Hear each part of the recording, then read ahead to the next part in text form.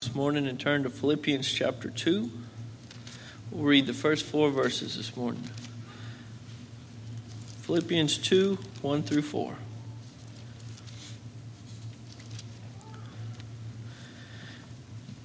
Therefore, if there is any consolation in Christ, if any comfort of love, if any fellowship of the Spirit, if any affection and mercy, fulfill my joy by being like-minded, having the same love, being of one accord, of one mind. Let nothing be done through selfish ambition or conceit, but in lowliness of mind let each esteem others better than himself. Let each of you look out not only for his own interest, but also for the interests of others.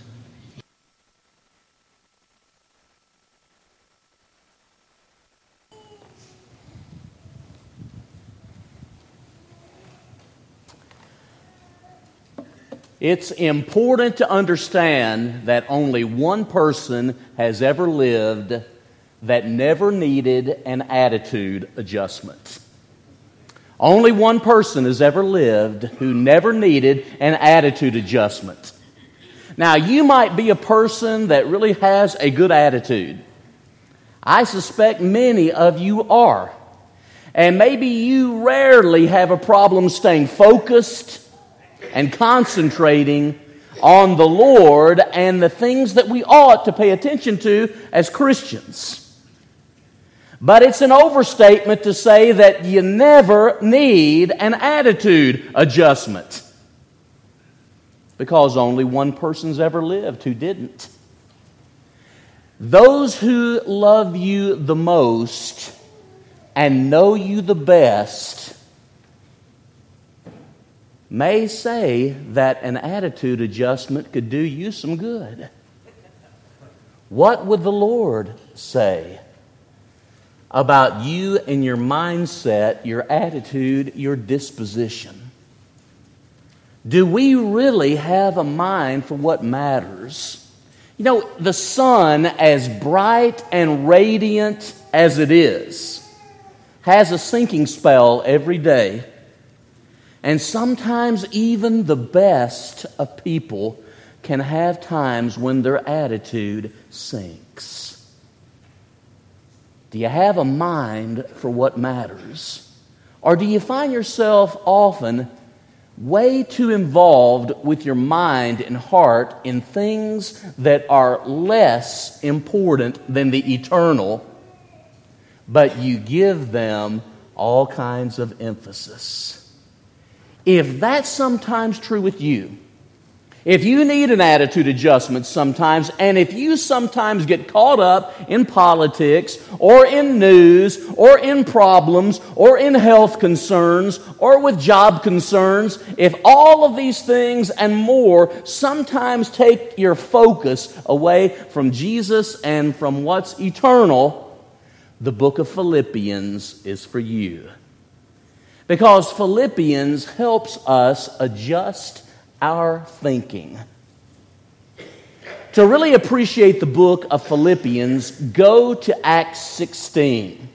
Acts 16. What I propose to do in this morning's sermon, as well as this evening's, is to look at the book of Philippians and how it powerfully deals with us having a mind for what matters, for Jesus and His gospel, and not getting so caught up in the things of this world that we lose sight of what's most important and what's eternal.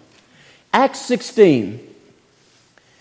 Beginning at Acts 16, notice verse 6. Paul is forbidden by the Spirit to go to 2 different places, Asia and Bithynia, with the gospel. There are times that God says no in life, but to us it sounds like it would have been good for Him to say yes.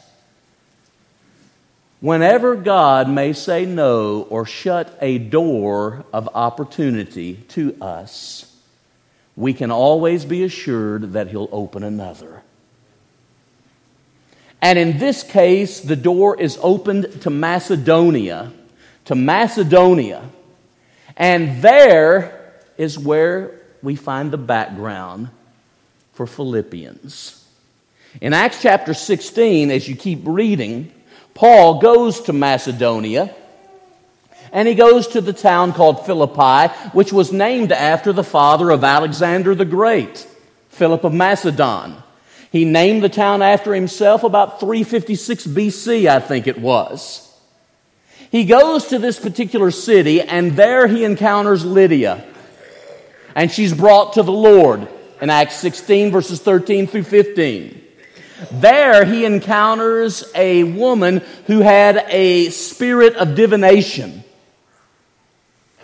And he helps her, he heals her. And there in Acts 16, as it closes, he deals with the well-known case of conversion of the Philippian jailer and his family.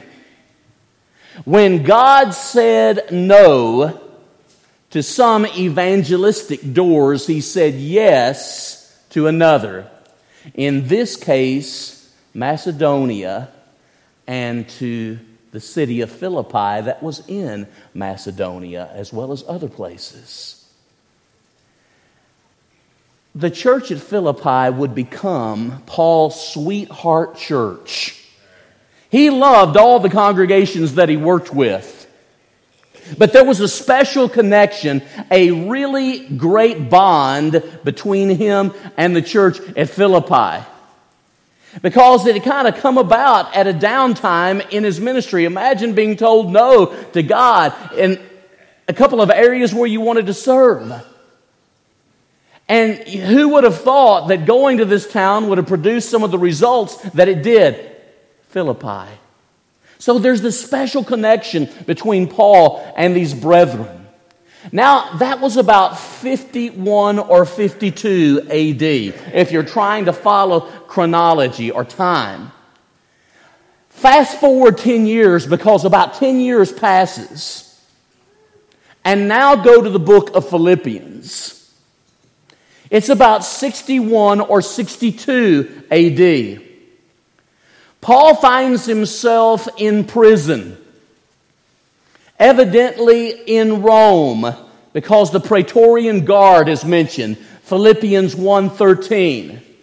Reference is made to saints in Caesar's household, Philippians 4 and verse 22. So in looking at this book, Paul's in prison. His circumstances would be far from what we would consider great. And maybe he reflected back on the time when he and Silas had been beaten and placed in stocks at Philippi 10 years earlier. Oh, the blessings and oh, the circumstances that had elapsed over the years. Because now the church at Philippi was a thriving and wonderful church. Paul didn't know for sure if he was going to be released from prison. But he knew whether he was released or not, good was going to come, because he had a mind for what really matters. And so can we. Remember this sentence, because this sentence in summary fashion encapsulates Philippians. Real joy comes by having the mind of Jesus through the gospel. I'll repeat it again, then I want you to say it with me, so listen up. Real joy comes by having the mind of Jesus through the gospel. Say it with me.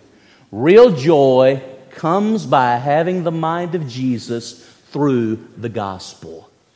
In that sentence, 4 key concepts from Philippians come out. First of all, joy. Joy is mentioned 16 or 17 times in the 4 chapters and 104 verses that make up Philippians. Quite a lot. You're averaging 4 times a chapter at least when you think about joy in Philippians. But this joy that Paul writes is a joy that goes beyond circumstances. It's deeper. It is greater than the happiness that depends on circumstances. And if everything's going my way, we might say, Boy, I've got a good attitude. But how often do things always go your way? If we rely on circumstances to give us joy, we are often going to be lacking joy. Isn't that true? You'll see in Philippians chapter 4, verse 1 and Philippians chapter 4, verse 4 references to joy, among other passages. Real joy comes by having the mind. Oh, mindset, attitude, and disposition are important. Has there ever been a parent that didn't talk to their children about attitude and disposition and mindset? And we still, no matter how old we are, if we're Christians and we really do love Jesus, we often have to check our attitudes and mindsets and dispositions because they can be so far removed from what they ought to be. We can all struggle with this at times, isn't that right? Only one person's ever lived that didn't need an attitude adjustment. So when you look at Philippians, notice Philippians 1.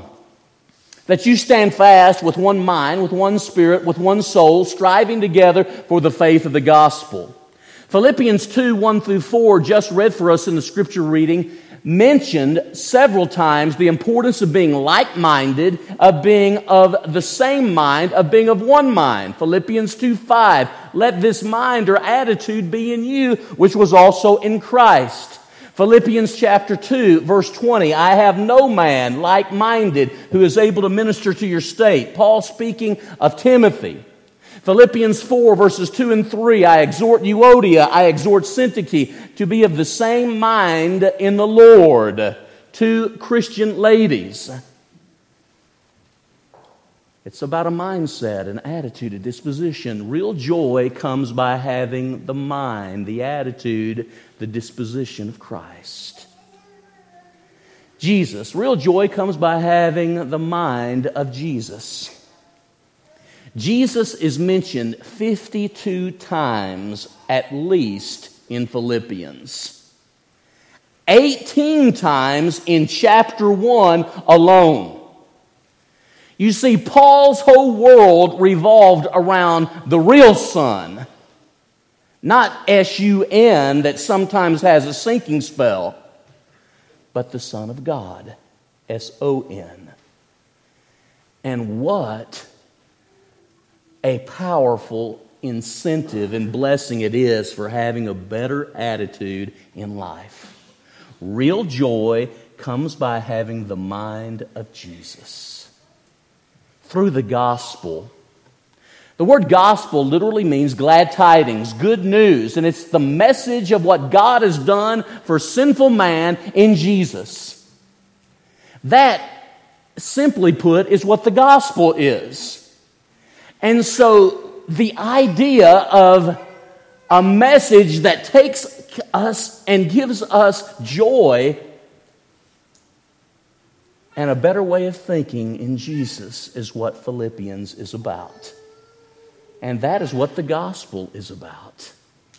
Let your manner of life be worthy of the gospel, Philippians 1:27. Out of the 9 or so times the word gospel occurs, the vast majority are in the first chapter. Because I am sure that the church at Philippi was wondering, how in the world is Paul in prison and have such a bright and cheery outlook? And it's because of the relationship he had in Jesus through the gospel. And that can help us tremendously too. If you'll remember those concepts, remember the word joy and look at each chapter. Joy. When we think about joy, the message of joy, that's chapter 1. the message of joy. We do have a joyful message that goes beyond circumstances. More about that as we look at chapter 1 more thoroughly in just a few moments. Chapter 2, the model of joy is Jesus. This is especially seen in 2:5. Have this mind or attitude in you, which was also in Christ.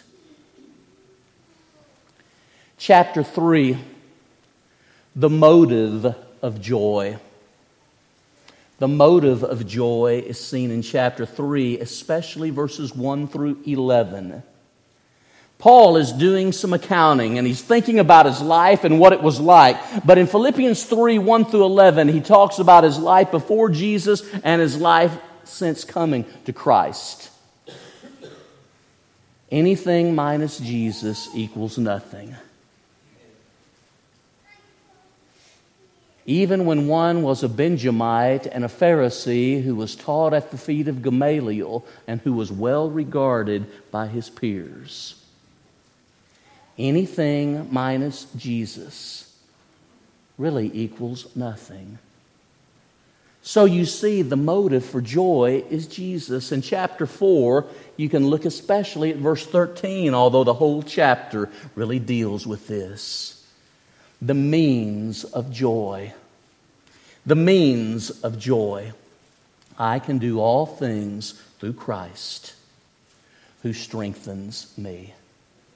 I can have joy no matter what my circumstances. I can have an outlook that honors my Lord and my God. Let me give you an outline of the book dealing with Jesus, since he's found so frequently. You're not going to have real and lasting joy and a great outlook in life apart from really emphasizing Christ. Some people do, and self-help books abound that never mention the name of Jesus. But you'll never have lasting joy and a great outlook in life without Jesus. Jesus is the purpose of life. Philippians 1:21. For to me to live is Christ, to die is gain. He doesn't say for me to live is money and stuff. He doesn't say for me to live is to exercise my body.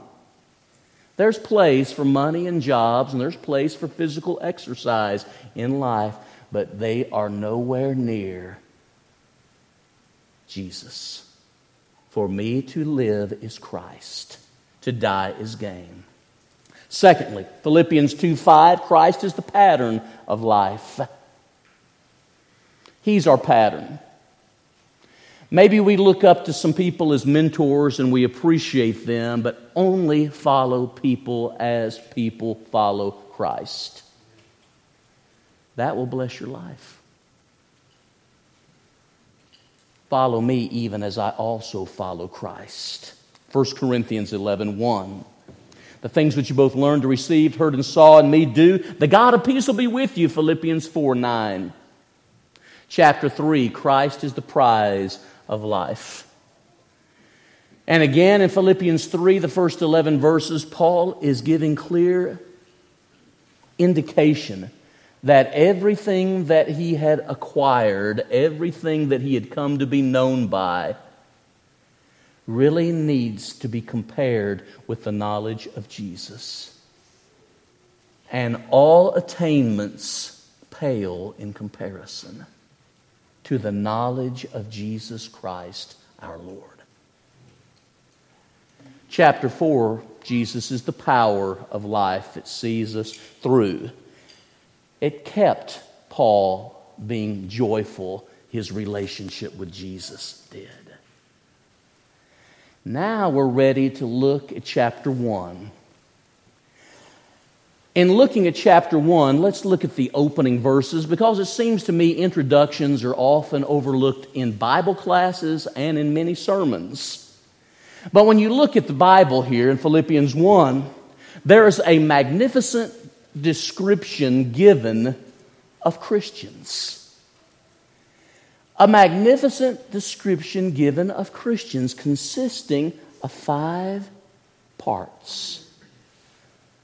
Christians are called servants, or quite literally, bond servants. Paul and Timothy, servants, bond servants. The idea is this: willing, dedicated servants.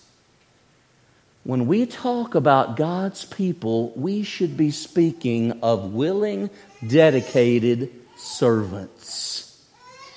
We willingly and voluntarily attach ourselves to Him because there's no King and Lord like our Master and King and Lord. Secondly, Christians are saints. I sometimes smile at us because we talk about how important it is to be just a Christian, and I believe that with all my heart, but the term is only found 3 times in the New Testament. Acts 11:26, Acts 26:28, 1 Peter 4:16. To belong to Christ is a necessity if one wants to have real joy and have a mind for what's eternal. You know what I mean? But the word saints is used of Christians about 60 times in the New Testament. Adam, and funny how we call each other Christians a whole lot more than we call each other saints. I understand that the religious world has some misconceptions concerning saints. But it's a good word, it's a biblical word, and maybe we just need to teach what the Bible means. Saints are people who have come into a right relationship with God and have been made holy. Who's a saint? One who's come into a right relationship with God and been made holy.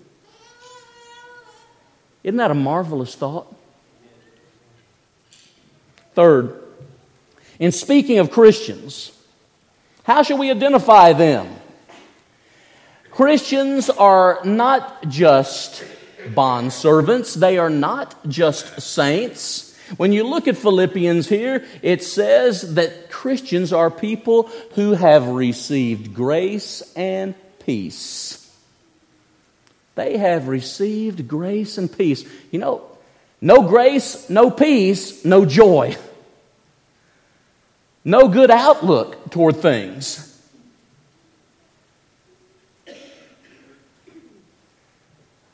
And then notice, Christians are people who have God as their Father and they know Jesus as Lord. They know God as their Father, verse 2, and Jesus as their Lord. What that means, friends, is a Christian is a child of God, has God as his or her Father. Now go back and look, because I said 5 descriptions, and I want you to get this. Christians are people who are in Christ Jesus. Isn't that what Paul wrote through the Holy Spirit? And one is either in Christ or not. There is no middle ground. Now, as we keep looking at Philippians 1, Christ is the purpose of life. Look at Paul's friends in verses 3 through 11. He is writing, he is addressing a group of Christians, a congregation of God's people that he really loves. And he says to them, I have you in my heart, and I have you on my mind. He says, I have you in my prayers. And when you look at verses 3 through 11, you might want to look at the word all, A-L-L, or always. I guess in all of our lives and in virtually any congregation, there are some people that we're unusually close to and some people, to tell you the truth, that I guess we could take or leave. When Paul thought of these brethren, all of them, they mattered to him. No matter how mature or maybe immature they were, he loved them because they were part of God's family. we'll tolerate people saying a lot of things about us, but you start talking about our family, that could really be fighting words. Amen? When Paul thought of these people, he thought of them as his family and friends. And so he had a heart for them and a mind for them, and he prayed for them. Look, if you will, at verses 12 through 16. Paul talks about his circumstances, having talked about his faith in verses 1 and 2, and what should be our faith, the one faith, the gospel faith. In these verses, he talks about his family and friends in 3 through 11. But then he talks about his circumstances in 12 through 16 rather. He talks about his circumstances. The things that have happened to me have actually happened to the furtherance, the progress, and the idea is the blazing of the trail for the gospel, and how that many Christians had taken courage because of Paul's outlook and spirit when he was in jail, and they also were having greater courage and a better attitude and outlook in doing the Lord's work. But some maybe didn't have the best attitude. Some were preaching Jesus out of envy and strife. But Paul says, I can rejoice if Christ is preached. You know what that says? There have always been people in the church whose motives were less than godlike motives. Thank God that some is not all. Thank God that some is not most. Are there people who may have bad motives in the church? Are there people who are hypocritical and maybe want to feed their egos in the church? Sure. Some preach Christ out of envy or strife. We can rejoice that Christ is being preached, even when the motives may not be what they should.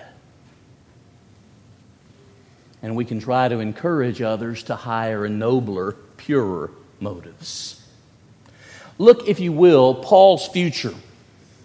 Paul's future. Really, when you look at 12 through 18, it's pretty much about his circumstances, but 19 through 26 is about Paul's future.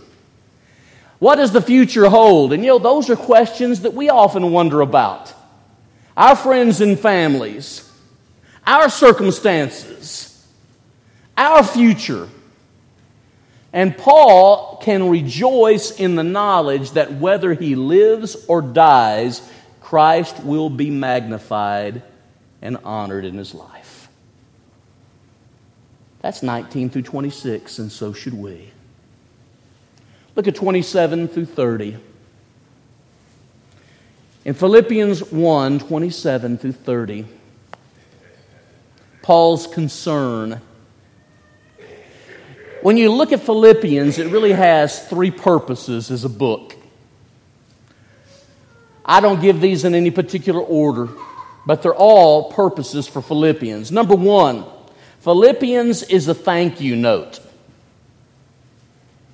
A thank you note. It is a thank you for the gracious support and relationship that Paul had had with that congregation for some 10 years. They had supported him financially on repeated occasions, and when Paul was imprisoned here at Rome, presumably, they even sent one of their members, Epaphroditus, Philippians 2, 25 through 30, to see about him and his needs. It's a thank you note. I got a thank you note from one of my grandkids last week, and it made my day. And the thank you note said, "Thank you for being my pops and for giving me that pocket knife." Do you think that granddaughter really meant all that? It was actually Mikey. But when I opened it and I saw the card that he had drawn and the words that he had written, it put joy in my heart. Don't you know that the church at Philippi was thinking, here's Paul and his circumstances, and he writes us to thank us. We need to be thanking him because we really owe our very soul to that man because we came to Christ through his preaching and teaching. And he's thanking us. Yes, Philippians is a thank you note. Secondly, Philippians has this as its purpose. Philippians is instruction on what it means to live a Christ-like life in every circumstance. Remember that. What does it mean to live a Christ-like life when you get older? What does it mean to live a Christ-like life whenever your health is poor?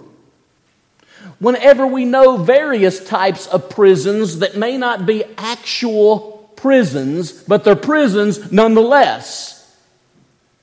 Instruction on the joy of living a Christ-like life no matter what our circumstances. Third, here's what Philippians is about. Paul sees a church that he loves, a church that he loves greatly, but it is on the brink of trouble. Troubles within, seen mainly with Philippians 4, 2 and 3, two women who have problems with each other, Euodia and Syntyche, and there need to be of the same mind in the Lord.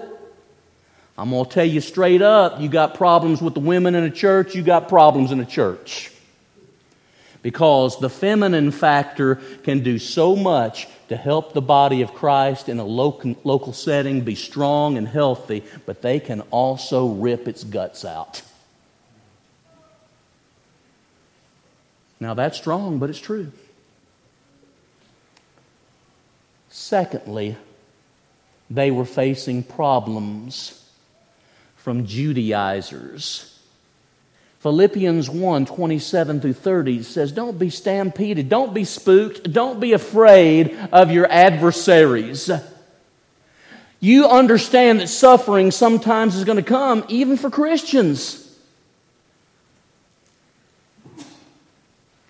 And so this book is a book all about, in one sentence, real joy comes by having the mind of Jesus through the gospel. Say it with me one more time. Real joy comes by having the mind of Jesus through the gospel. When we need an attitude adjustment, let's not forget who we should go to and where we should go. To Scripture and a book like Philippians. Now I'll cover, Lord willing, Philippians 2, 3, and 4 this evening. All right? Having introduced and looked at chapter 1. Hope that this has helped you. I believe it should help anybody and everybody. All right. Real joy, lasting joy, abundant life, John 10:10, comes by having an attitude, a mindset, a disposition like Jesus through the gospel. If you want to have real joy, real purpose, and a mind for what matters, you need to come to Jesus. And go right back to Philippians 1, 1 and 2. Humble yourself and seek to be His bondservant, His devoted servant. If He's the Master and Lord, whatever He says, we ought to do. Amen to that? How about saints? One who has been made right with God and made holy by the Lord. In Jesus Christ. Are you in Jesus? What a question to contemplate.